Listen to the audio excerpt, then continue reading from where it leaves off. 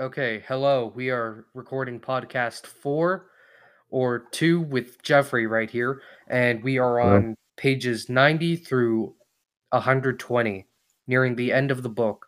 We have recently just gotten a massive time skip after the start of the Iranian versus Iraq war, or in general, the Iranian war, as they would consider it. And today I have done the rhetorical analysis worksheet. Starting off, determine how trustworthy the author is with your group. Discuss whether you believe the author despite his or her biases. How objective can this author be? How persuasive? How does the trustworthiness of the quoted persons affect the trustworthiness of the author? Uh, well, in general, the author is somewhat trustworthy in terms of actual historical context, but not so trustworthy as to believe every single word that she says. I agree. Why? Well, she's a victim of this war. She's experienced these bombings and all the bad things happened to her because of this war and this revolution. So she might be biased against it. That's true. From my perspective, I consider it as true because from cross examination of different evidence found online, uh, her general statements are true, but we can't find full truth within the interactions that she has with other people. So that's partially non credible, yet credible at the same time. Yep. Discuss whether you believe the author despite his or her biases. What biases do you think she has? Biases. As in regarding the war, her I don't opinions know, in on it. general. Well, um, like I said before, she's biased against the war and she's a victim. She's experienced these bombings, these ruthless attacks, these demonstrations that have gone bad. She she obviously knows that this revolution and this war is not a good thing. I see. Uh, I think the author does have a bias, and it's not clearly demonstrated within the text because if you consider it, she's not against war, nor is she for it. Because recently, her reaction with fighter pilots approves her like fighting, but then her reaction of not wanting people to go to war is against it at the same time. And I think the author just has a bias that isn't clearly demonstrated, so you really just can't tell. Yeah, I guess. What do you mean by I guess? I mean, I agree. I concur. Are you sure? Yep. How objective can this author be? Half objective, half not. Well, yeah, she gets the details of these events right, and and she's lived through these details. It's from her point of view, but also the narration adds more context, while the dialogue really pulls on your heartstrings, your pathos, I guess, because these are real people who are suffering because of this war.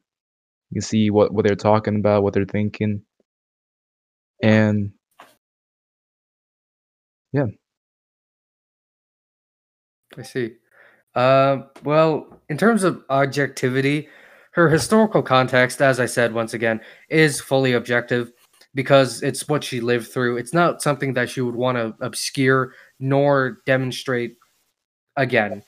But I think her objectivity might be towards the side that she wants to show the full truth, and some of it might be obscured by rage instead of actual truth, like the good of the war or the bad of the war. And in terms of objectivity in her dialogue and conversations, I'm not too sure myself because once again, this is personal experience for her, and we really can't tell. But from what I see, it's pretty objective. I agree. Uh, how persuasive? Um, well, you got all these really dark imageries, black and white. You see, it was these really dark times in Iran, and you see everybody's in these pictures. Nobody's really happy during this time. It was a really dark time for Iran. So it really pulls on your pathos. You see people dying because of this war. Well, obviously it's a war, and people are just not happy. So yeah, because of pathos. I see. I'm not really gonna agree with that one fully. Personally, in terms of her actual persuasiveness, I don't think she's trying to be persuasive fully. She's definitely trying to inform the audience, but from what it seems, she's showing that she is for her country, yet against the laws it produces, which inherently isn't truly for or against anything. So I don't think she would be trying to persuade the audience of anything other than the fact that she's just trying to inform people over anything. Yeah, I disagree with your point and you just say yeah. I can see why you think that way. I'm Okay. acknowledging your opinion. How does the trustworthiness of the quoted person affect the trustworthiness of the author? The quoted person is the author itself, but at a younger stage in time. The issue is, the quoted person is being written from a perspective that the author is at an older age, meaning the trustworthiness isn't 100%, nor is it at zero.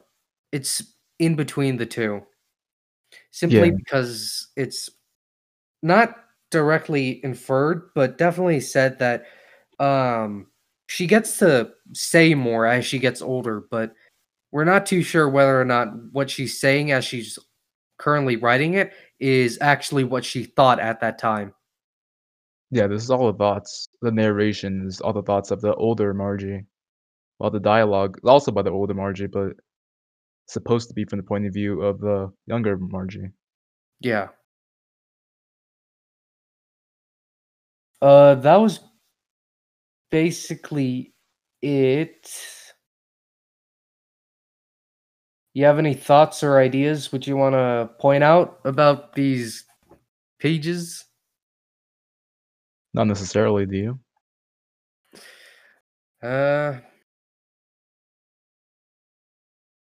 Oh, maybe one. I can say something. Yeah. What do you think the cigarette represents at the end of um what was the chapter called? The cigarette. Yeah, yeah. Okay, the cigarette which the main character smokes, saying that she grew up. Mhm.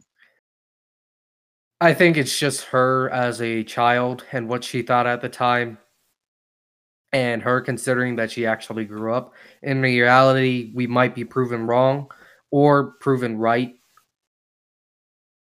depending on how the story goes, as well as how she chooses to flesh out the character. Um, it's really just odd for me. I think the cigarette represents, transition from her childhood because she's getting older now, she's a teen, to the adult life and the challenges of growing up in the war torn Iran.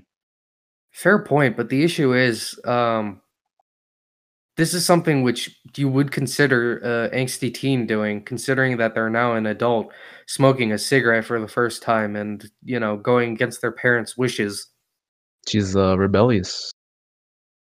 That's what her parents said, but, whether or not that actually proves that it's transition or not is questionable.